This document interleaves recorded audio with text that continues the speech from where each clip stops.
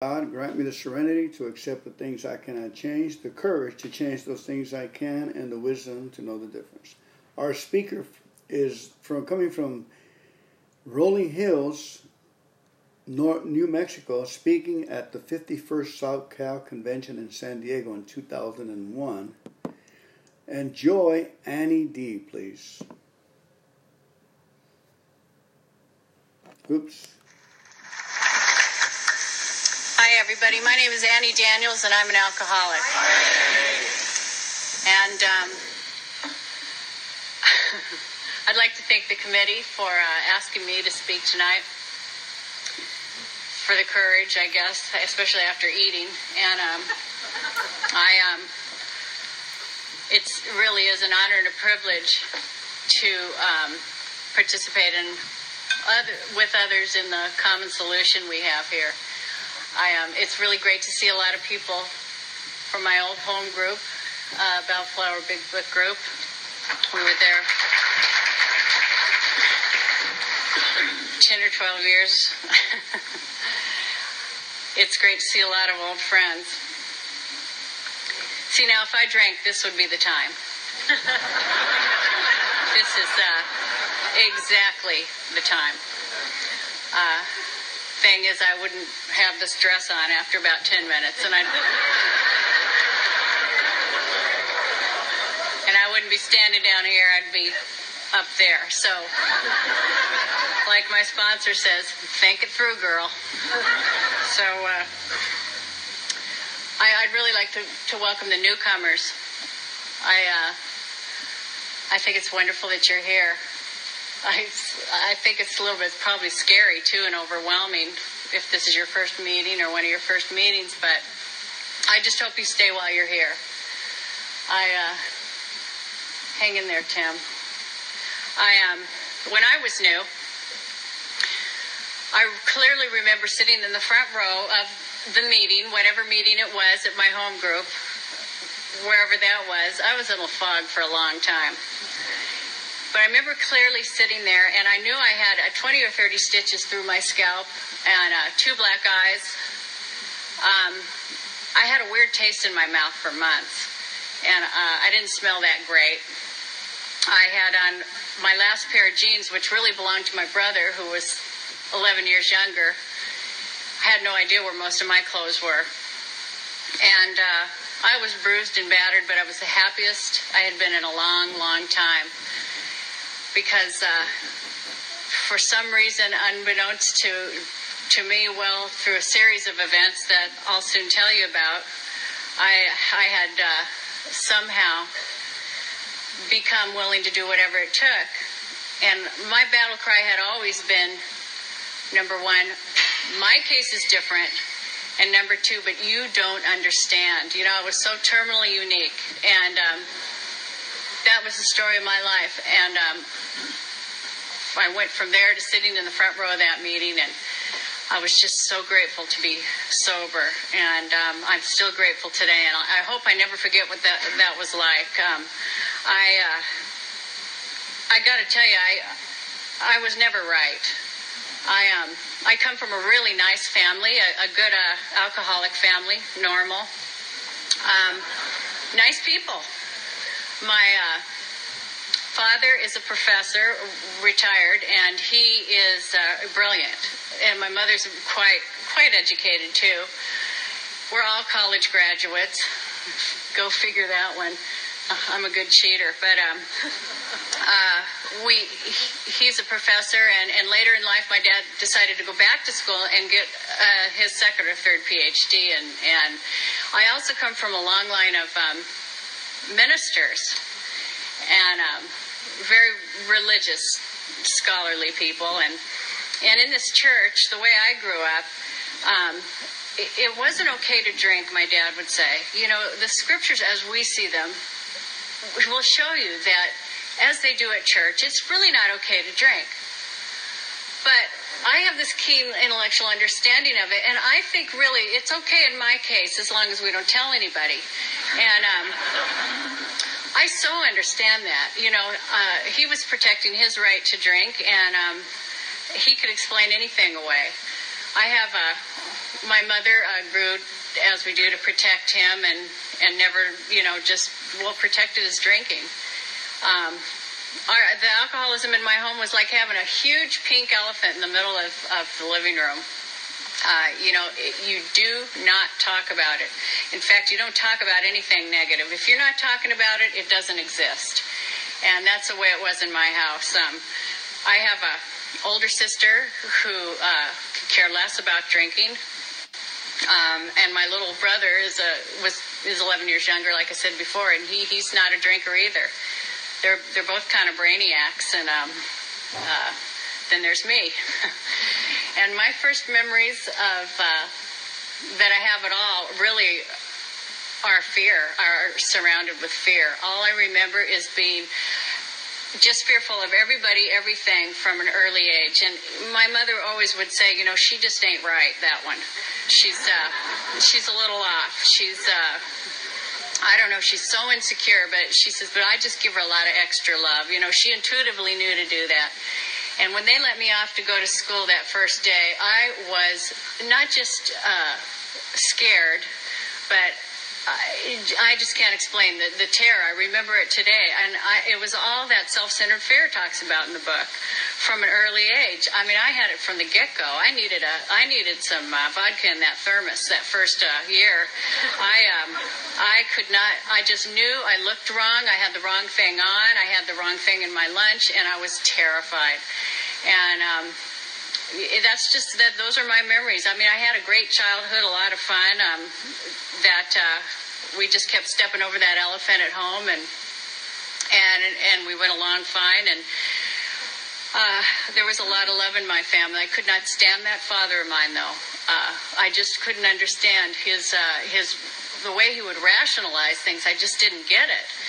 And isn't it funny how you become what you hate sometimes? And I didn't really like to drink. I snuck out of windows all the time in high school and went out with my friends, and they partied, but I was really afraid of alcohol. After all, look what had happened in my home. And but this one time, one of my girlfriends called and said, these cute guys from college are going to this party, and they've invited us, and they have their own apartment, and do you want to go? And I thought, well, yeah, I don't know how old I was, high school, junior high, and so we went to this party, and for some reason this one night, I decided to go ahead and drink, and they were serving 151 rum and Coke, and they weren't very dark drinks, if you know what I'm saying. So I went ahead and had a couple of stiff ones, drinks that is, and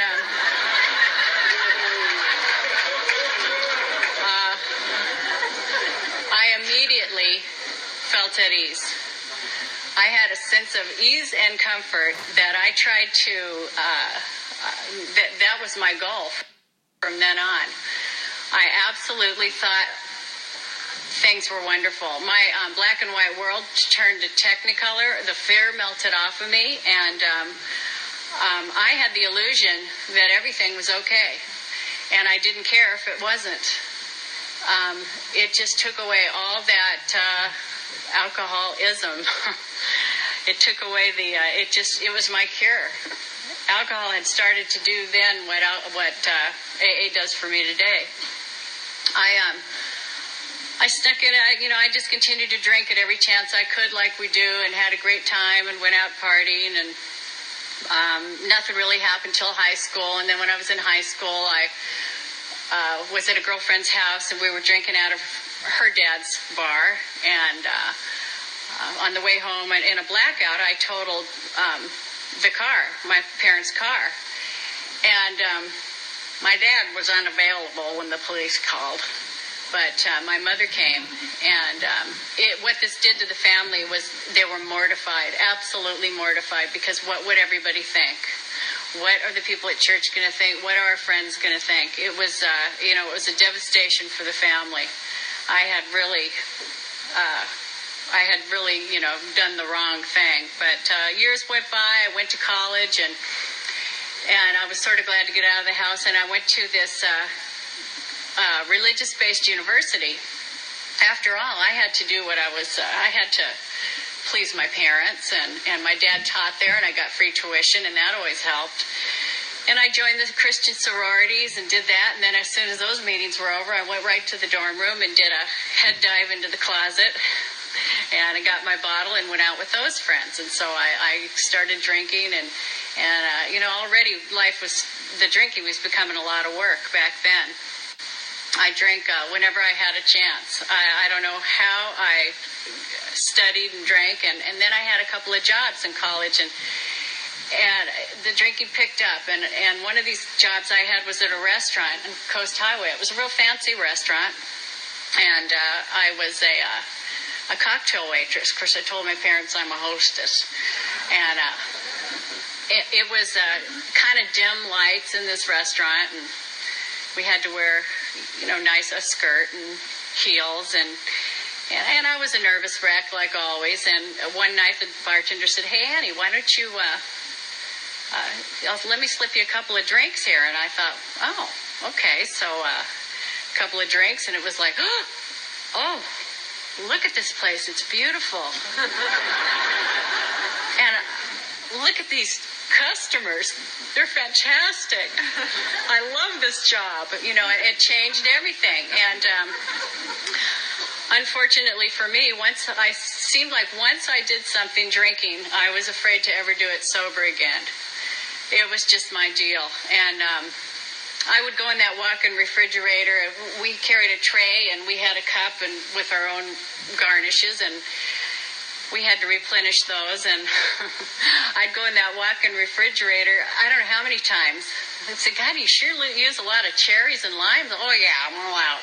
And I'd go in there, and it was lined with wine, and I'd hold the door closed with my foot, and I'd be in there, down in all the wine, and that walk-in refrigerator had come out, and life was wonderful. I thought this was the greatest job ever. I loved my people, and I had a job during the day in a little children's clothing store, and in this children's clothing store, it was a small store in Brentwood.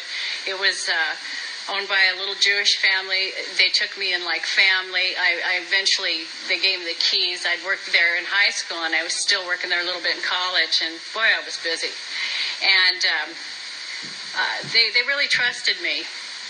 Sooner or later, they just let me open the store, and then I found out, little drinking there was kind of fun too. Or actually, it made everything more pleasant. And then I started discovering the cure for the hangover was a little alcohol.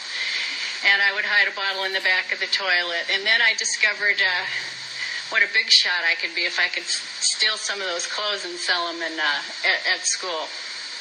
And steal, and it just things started spiraling. I just started for no real reason, stealing and drinking, and I still had that job though, and the drinking just started to get worse. I'd lived my first 2 years in college in the dormitories. In the second 2 years, we lived in a house on Coast Highway with 4 girls.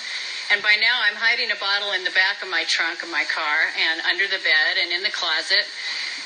And I discovered, like I said, the cure for the hangover was a little booze in the morning, and then as soon as classes were over, and I started getting into some trouble and the blackouts, and about somewhere in my senior year of college, some of my friends came to me, and these were good friends. They're still friends today, and they really cared about me. And they said, "Annie, we think you have a problem with alcohol." And I was devastated, because you don't understand. If you had the family I have, and how dare they say it out loud? This is something you don't talk about. I was just mortified. I was like, if you had the father I have, and if you live the life I have, and I think my emotions are more deep and sensitive than the normal person. Blah, blah, blah. I know what they're thinking. Get off the cross. We need the wood. But my case is different. You know, not once did it occur to me that maybe I should cut back on the drinking. It was, I got to hide this drink, and I've got to be more careful. And I drifted away a little from them, and I thought, I don't know about any of you guys, but I thought I'd never sleep again in my life without drinking. I don't think I went to sleep. I think I passed out. And I thought, well, you know, some of my buddies smoke that dope. And they say that helps them sleep. Well, you know, so I bought some of that and smoked a joint, and I just could not wait for that to wear off so I could have that drink. You know, it just did not work. I was not into it. I needed my drink, my alcohol. And it got close to graduation, and I was miserable. I knew by now that something was wrong. But I didn't mean I was going to stop. I just had to find a way to control it and enjoy it better. And I was getting bloated, and the hangovers were horrendous. Came time to graduate from college, and I went into the PR field. And I had to dress nicely and carry a briefcase, and I had to keep this bottle somewhere. And it just got to be hell, because before I had some control, you know, I could keep the bottle in my car, in my closet, or under my bed, but, you know, a skinny little briefcase, I couldn't be with clients, and then, you know, the thing wouldn't close with a bottle in it, and it was tough. And one day, one of my good friends from college came to me. She says, "Hey, Annie, you know, I've always wanted to be a flight attendant. I'm going to go down and apply." And this light went on. Flight attendant. And I'm like, "Isn't that thing that you serve drinks on the plane?" And she goes, "Yeah." And I go, "Oh, yeah, I've wanted to be one too." So I went down and I applied with her. I thought, God, this is great. I can't do this. That sounds like a party. And so I went down to every airline and filled out my application. And it was 1979 during the United strike. And 2 weeks later, I got an interview back in the mail. And I thought, well, this is great. So I went down, put on the suit and everything. And by now I was more than a daily drinker. I was drinking in the morning a lot too. But I did the only thing I know how to do. I sat in that AA parking lot in front of that AA interview and drank a bottle of wine. And I went in, and I was the only one hired out of I don't know how many people. Alcohol worked for me, and it worked good. And I was, you know, I thought I was pretty sharp. And then they said, "Hey, Annie, what we're going to do now is we really need people. We'll do a quick second interview, and then we'll send you down to the Charm Farm in Dallas." And I thought, oh, great, you know. And they said, "Bring whatever you do.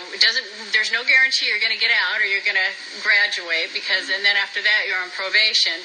But pack all your stuff, because we're going to send you directly to your new base." You know, and I'm like a surfer chick from California, or had been before I would have drowned. And I packed all my stuff, and I did what I thought was normal. I took a few bottles of booze and hid it between the clothes and went down there and, you know, did all the deal. The booze was gone in like 3 days. And that was probably the last period of time where I spent any time at all sober. And I was miserable.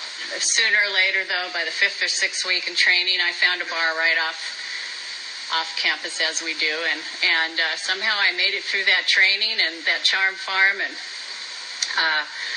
they said, "Okay, Annie, here we go. We're going to send you to Chicago." And I thought, oh, it's really cold there, and there's a lot of Irish people, and they love to drink. You have to drink a lot to stay warm. That's the ticket. And off I went, and I loved it. Here I am in a new atmosphere, a new environment with people that didn't know my history. They knew nothing about my little drinky poo problem, and I was just a good girl that wanted to party, you know. And so we partied, we drank and drank and drank, and you know, as people will tell you, things were a little different in the airline industry then. And you know, today we have random drug testing and alcohol testing, and we don't have anything like that. Then we didn't even go through security, and it was nothing for my beeper to go off in a bar in downtown Chicago, and I'm drinking coffee on the plane and trying to sober up, and we were a mess. I mean, I just drank and drank and drank, and somewhere in the first few months, a supervisor came on board, and it was in the morning, and by now I'm kind of sick. I've been sick for a while. I was shaky without the alcohol, and I was just drinking like I was going to the electric chair in a half hour all the time. And supervisor came on, and she says, you're on probation. I'm your supervisor, and what I'm going to do, it was like 6 a.m. She says, I'm going to do a little check ride. It's this thing where they watch every phase of your flight.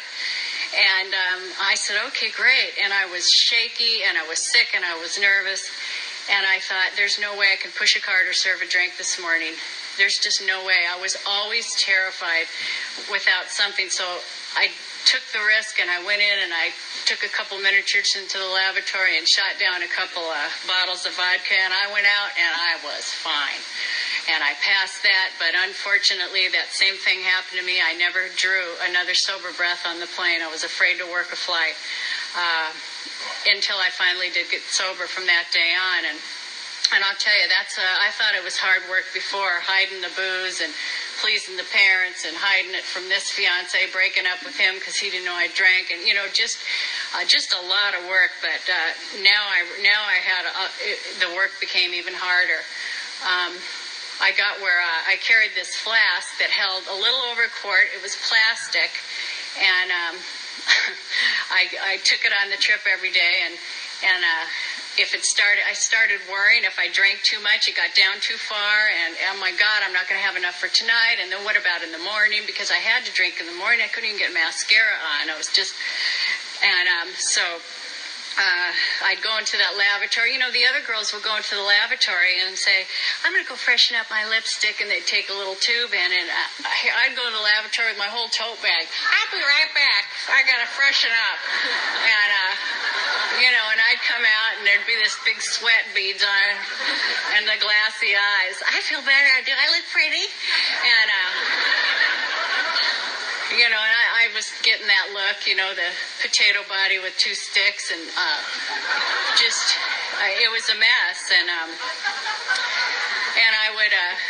would be on the layovers, and I'd look in the mirror, and I'd say, you're nothing but an alcoholic, and I'd spit at myself in the mirror, and then I'd take another drink, and it was just a constant thing. And I used to write long letters when I was drunk, of course. Well, when wasn't I? And dear God, why do I drink this way? What's the matter with me? And, the God I'd grown up with I was so scared of, because as I understood it, I was a failure. I was going to hell, whatever that was, and I'd never meet up to the standards. But somehow I still believed there was a God, and I'd write these letters. I never once would write, help me stop drinking. It was, why do I drink this way? And eventually I was starting to, wear my welcome out in Chicago.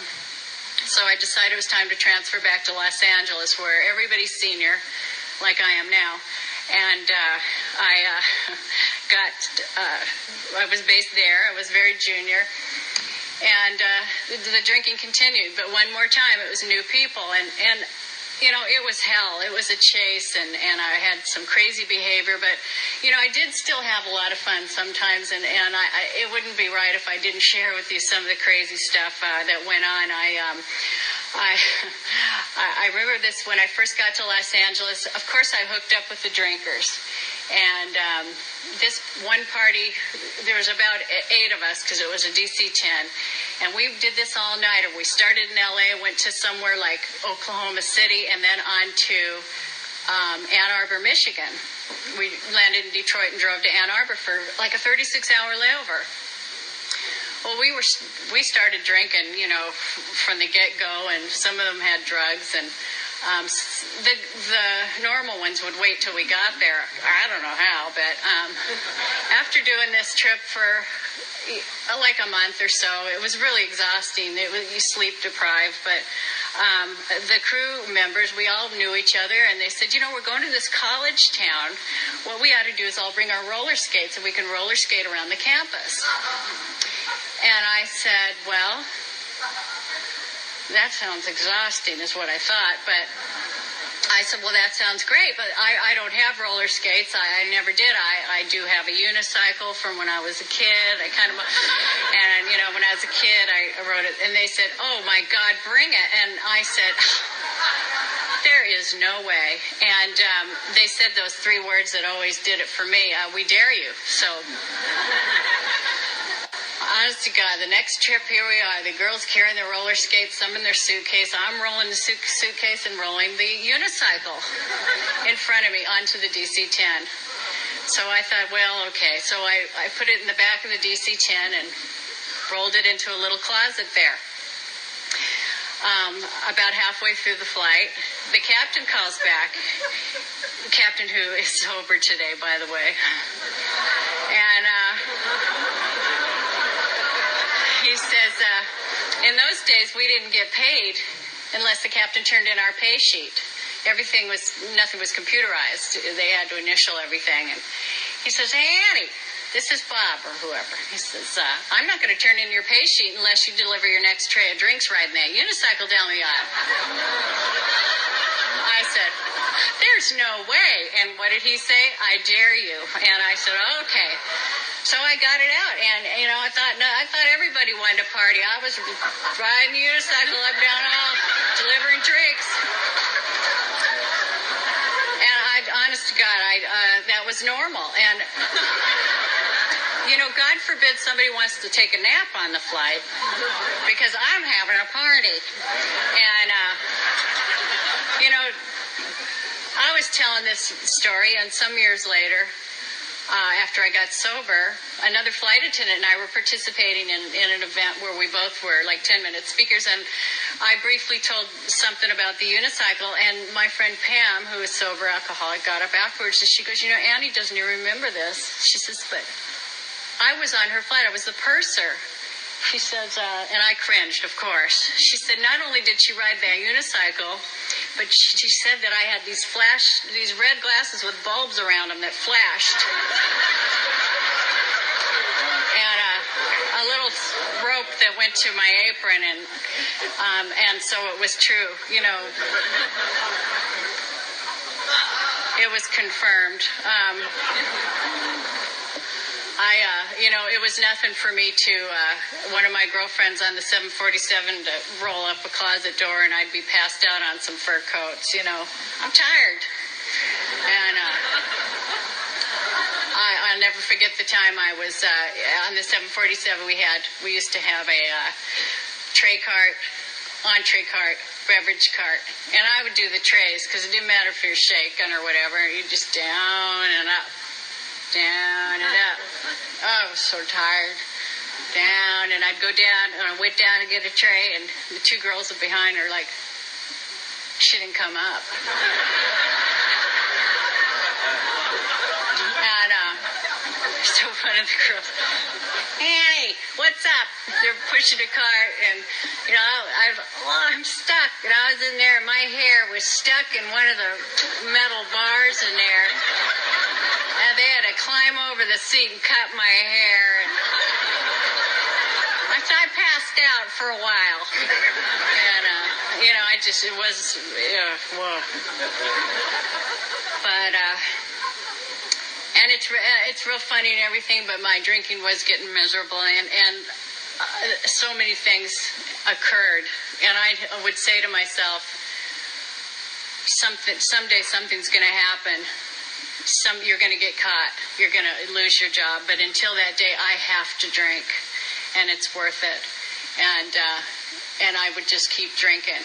And I was so afraid that I would get caught and I would get fired. And by now, my little self-esteem was tied up, and at least I have this job. At least I'm a flight attendant.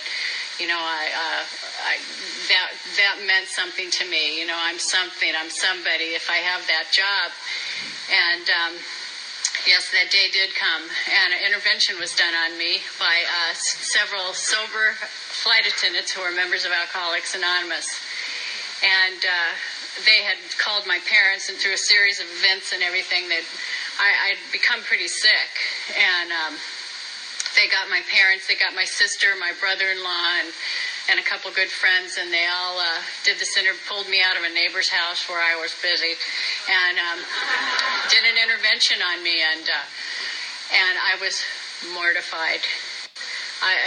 What are people going to think? You know, it's okay, I'm riding a unicycle on the plane, but what will they think if they find out I'm a sober alcoholic, you know, and my little fragile ego, I was mortified, I was terrified, and these sober flight attendants, ironically, that's what I'm doing now.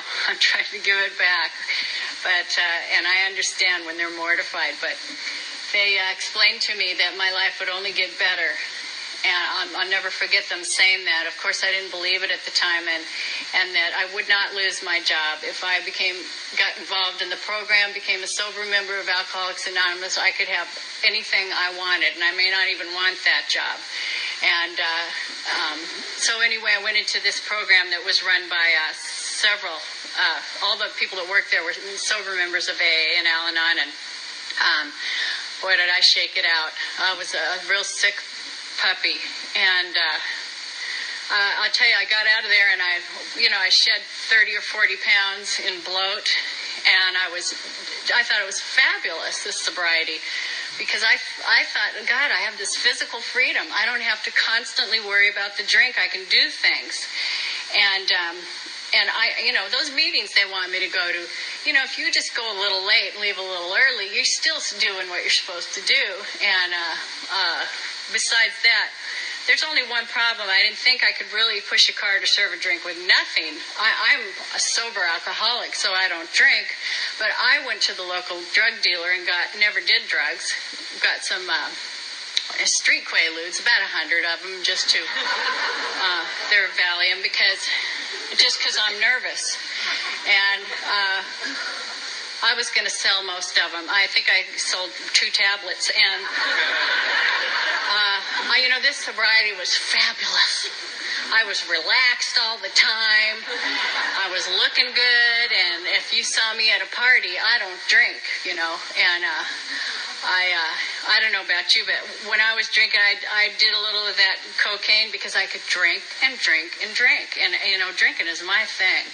And I'd start to fade or pass out, do a little of that, and I was back. Now, here I am sober. I'm sober, don't you know? And I'm trying to do a little cocaine and enjoy it. And I don't understand why it's not enjoyable like it was before. My jaw was killing me. I just feel great about it. I don't know what's the matter with you. Jesus Christ. I love sobriety. And then pretty soon I thought, I really feel like I'm coming down with a cold, or maybe in the next year or so. So I better drink 7 or 8 bottles of NyQuil. And I tell you, I got the worst rash.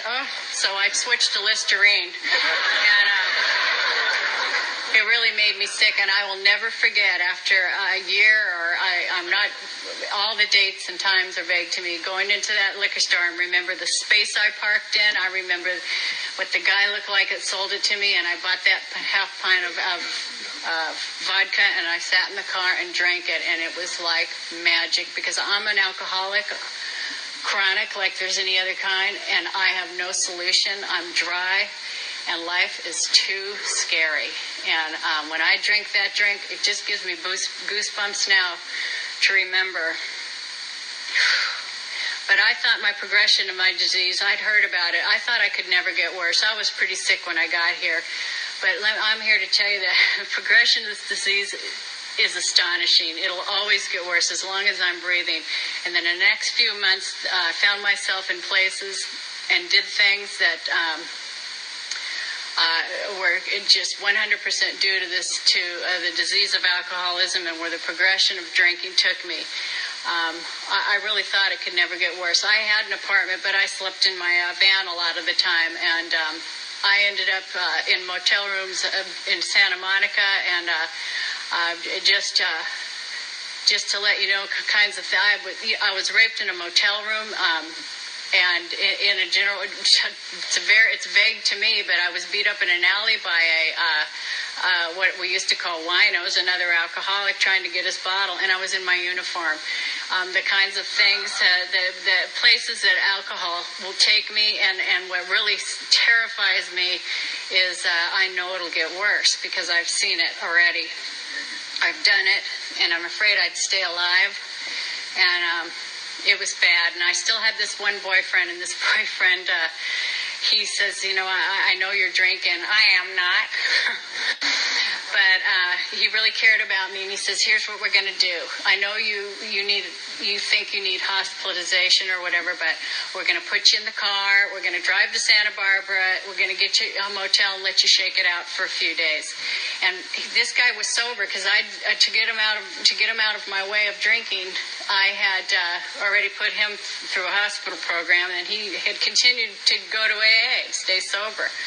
And so I said, great. So we did that, and after 3 or 4 days, it's all vague to me. We were driving back, and the last thing I remember, seeing a bunch of dinosaurs crossing the road. And when I woke up, I was in a hospital. I had the first of many, many grand mal seizures, trying to come off alcohol myself. In order to protect himself, this boyfriend hit the road, and my parents moved me into a small apartment in West LA, and the whole family was terrified and scared, and by now I really wanted to get sober.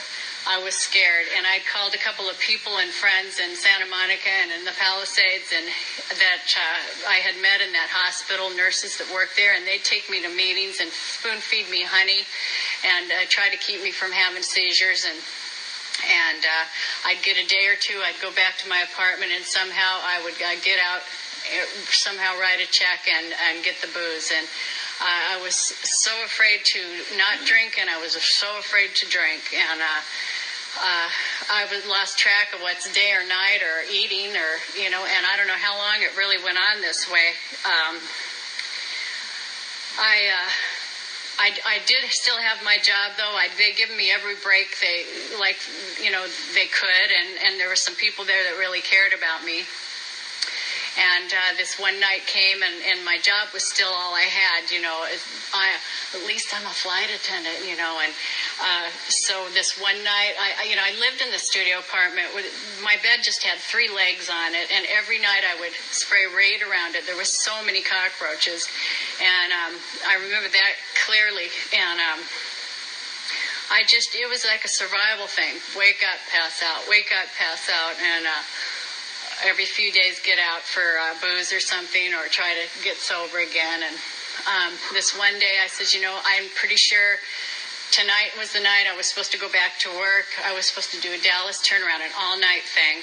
And I was in such a state of insanity at this point. I somehow got in my Volkswagen van, and to show you what kind of insanity I was in, I put this big half-gallon of vodka in the seat behind the seat in this van. I had, you know, the uniform on, all that, and I headed out toward the freeway in West LA. And next thing I remember, I woke up, and I'm in the middle of the street lying there, and I feel all wet, and I realize I'm bleeding all over the place.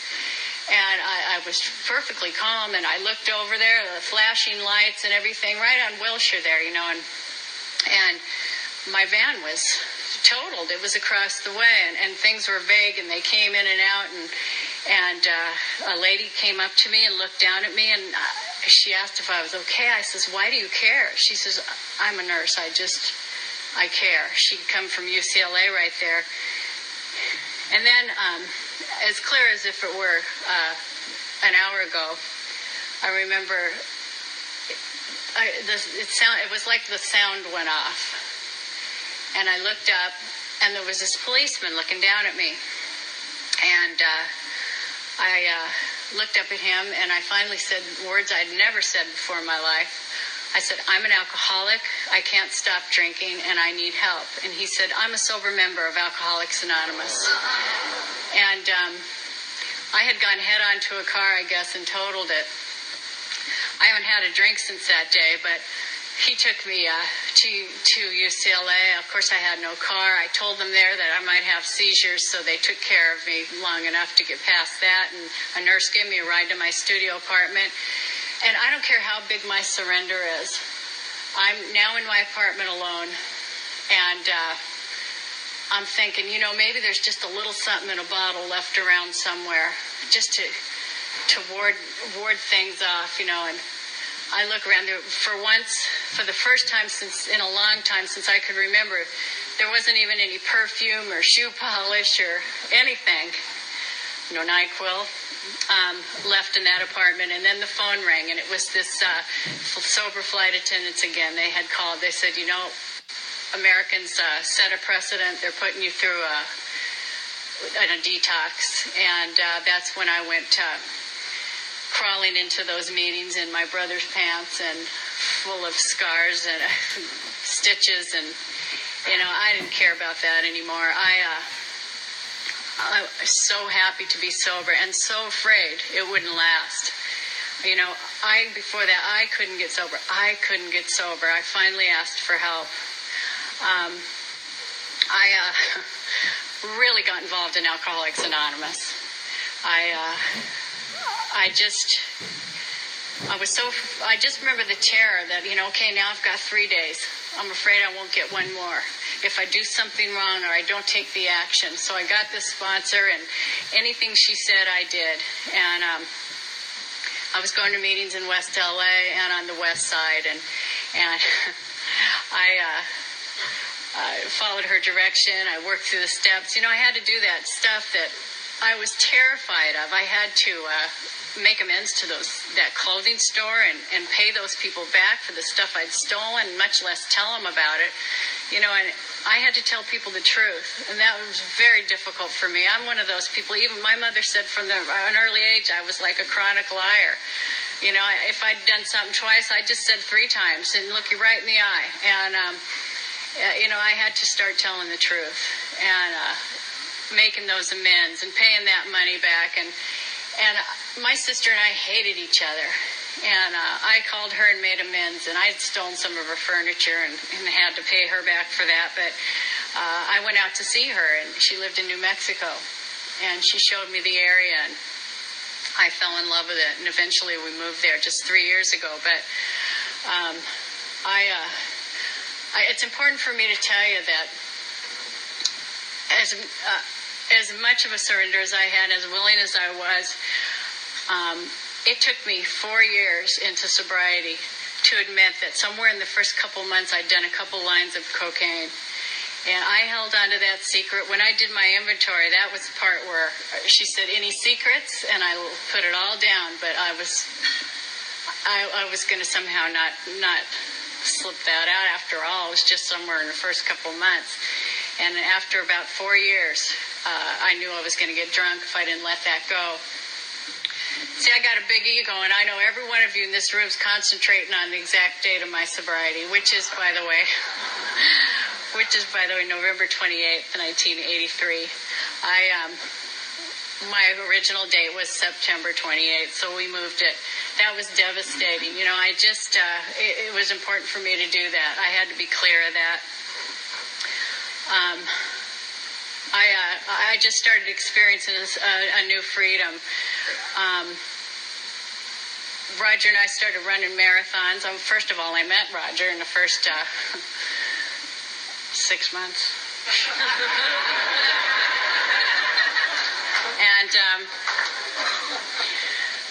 But we waited a long time to get married. We really did. I was 2 and he was 4. And, we had so much sobriety, but, we'll be married coming up on 17 years, I think, and we've had a great life. I fell in love with Roger because he loved Alcoholics Anonymous as much as I did. And, I was the poor guy. Every time we'd go on a date, I was like, "Can we go to a meeting?" He was like, but anyway, we just had such a great life. So much has happened. Things went along great, and I was 5 or 6 years ago, I was at a meeting and talking, giving my little story. It was a small meeting, and I'm not this big time speaker, but I had to speak twice that month between flying, and by the way, I still fly. It's been 24 years, but pays the bills. But I got to the part about, it was a beginner's meeting in Hermosa Beach. And I got to the part, a couple of girlfriends were sitting in the front row. I got to the part about the policeman, and there were some people chit-chatting back there. And in the back of my head, I'm thinking, Jesus Christ, I come all this way. I'm into the dramatic moment, and they're ruining it for me. Of course, what I said was just continued the story. It's all about me, It's always all been about me. And after the meeting, the line formed, they came up to thank me, and I looked up, and there's this face with tears coming down. And this guy says, "Hi, my name's John. I'm your policeman." And he had been looking for me, too, for the last, since I got sober. It's, like I said, I've always exaggerated and lied. And so in telling stories, I always kind of want to check with people to make sure I haven't built it up, I think, because, a little more sounds a little better. And so I'm asking John, okay, did it happen like I told it? He said, exactly. He said, what's weird about it is he's had like 10,000 accidents. And he remembers every detail of that accident, the direction the gurney was facing in the hospital. And, he didn't arrest me. He took me to the hospital, and he said, honey, you were not looking good. You were quite the beaut, puffy old drunk. And he said, but he just had a feeling about that. And I'm glad he had that feeling. But he came to Bellflower Big Book and gave me my cake that year. That was quite an honor. Just 4 or 5 years ago, as life happens, Roger came down with some rare autoimmune disease, and it took forever for us to find out what was going on with him. He'd be on steroids and then chemo. I mean, he was circling the drain, believe me. And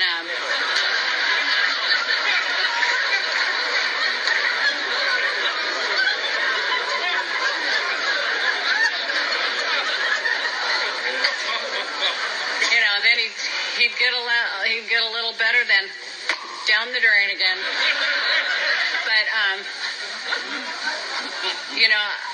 this program, it's been so unbelievable in life. This is my family. This is where I get my love. This is where I get my support. Everybody showed up. People were there for us day and night. I had one girl that I sponsored come to the hospital with me one day when I'd called 911, and I says, what are you doing here? You got to work. She goes, no, I called in sick.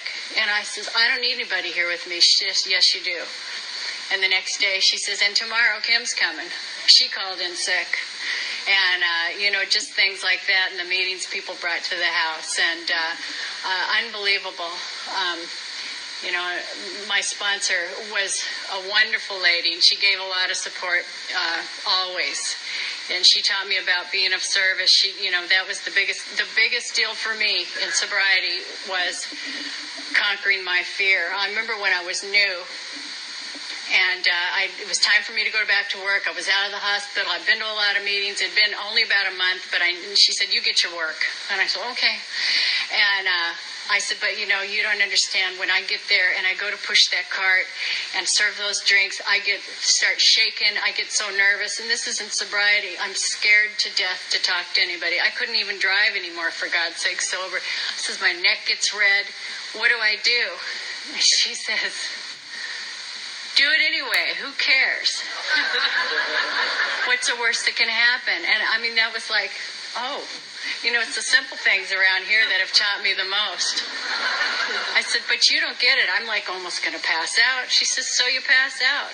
And, she just always said to me, God's the answer. Now, what was that question? And I'd start blah, blah, blah, blah, blah, but you don't understand. God's the answer now. What's the question? And I don't know how many days I spent in the lavatory on my knees. Those pantyhose I went through. She just told me to say the third step prayer. And I've one step at a time, one thing at a time, I learned to do things sober that I'd never done sober. That's a big deal for a drunk like me. Roger was in the hospital, and I called my sponsor died when he was in the hospital. And I remember, thinking, oh my God, what am I going to do? And somebody else came into my life. She lives in Indiana, but Norma's been wonderful, loving support, unbelievable. So we moved to New Mexico. He was still sick, but he was doing better, and we moved because that was our dream. That was the deal. It was beautiful. My sponsor once told me, when you see a place, when you go to a place where you feel and see God, go there often. So I moved there. And, I'm a dinosaur flying out of LA still, and I have the perfect life. We're members of Alcoholics Anonymous in New Mexico, and I'll tell you briefly that I wouldn't be honest if I didn't tell you how 911 has been a big deal in my life, or affected my life. Those flights to Boston, Flight 77 and 11, I've done over and over the years. And those people in those planes were friends of mine, and a lot of them. I just know that this program, it's so important for me to tell you that because of this program, I've been able to be of service. It was about 5 days after that happened, and I had been flying with a sober member of AA, and a flight attendant friend of mine, and I called her. I says, most of our friends weren't able to fly. They weren't able to go to work, and I says, what are you going to do? And she says, what are you going to do? And I says, I need to go be of service. And she said, so do I. So we went to work. AA has given me my answer. We got on that plane, and sure enough, there was people on there that had lost family members, and people who had been digging in the rubble, and there's been people ever since. And it's this program. My sponsor always told me what you learn at your meetings, how to be of service, how to participate, and how to work the steps. It will you need to learn to take it out there. So I've tried to do that. I just got back a few months ago, or last December, from Cuba. I was honored to do a humanitarian mission over there with Patch Adams. As long as I'm being of service, I seem comfortable. Even this job, it's some may say I'm a Coke machine, but it's the very thing that makes me comfortable in my own skin. For a while, I'm not thinking about me. I'm thinking about you. My one sponsor always said to me, Sam, who passed away, she would always say, she knew I had a new concept of God. After the accident with the van and the policeman, for some reason I had a whole new concept of God, and I was fortunate enough never have to struggle with it. But she used to say this corny little thing like, God's got a picture of you in his wallet.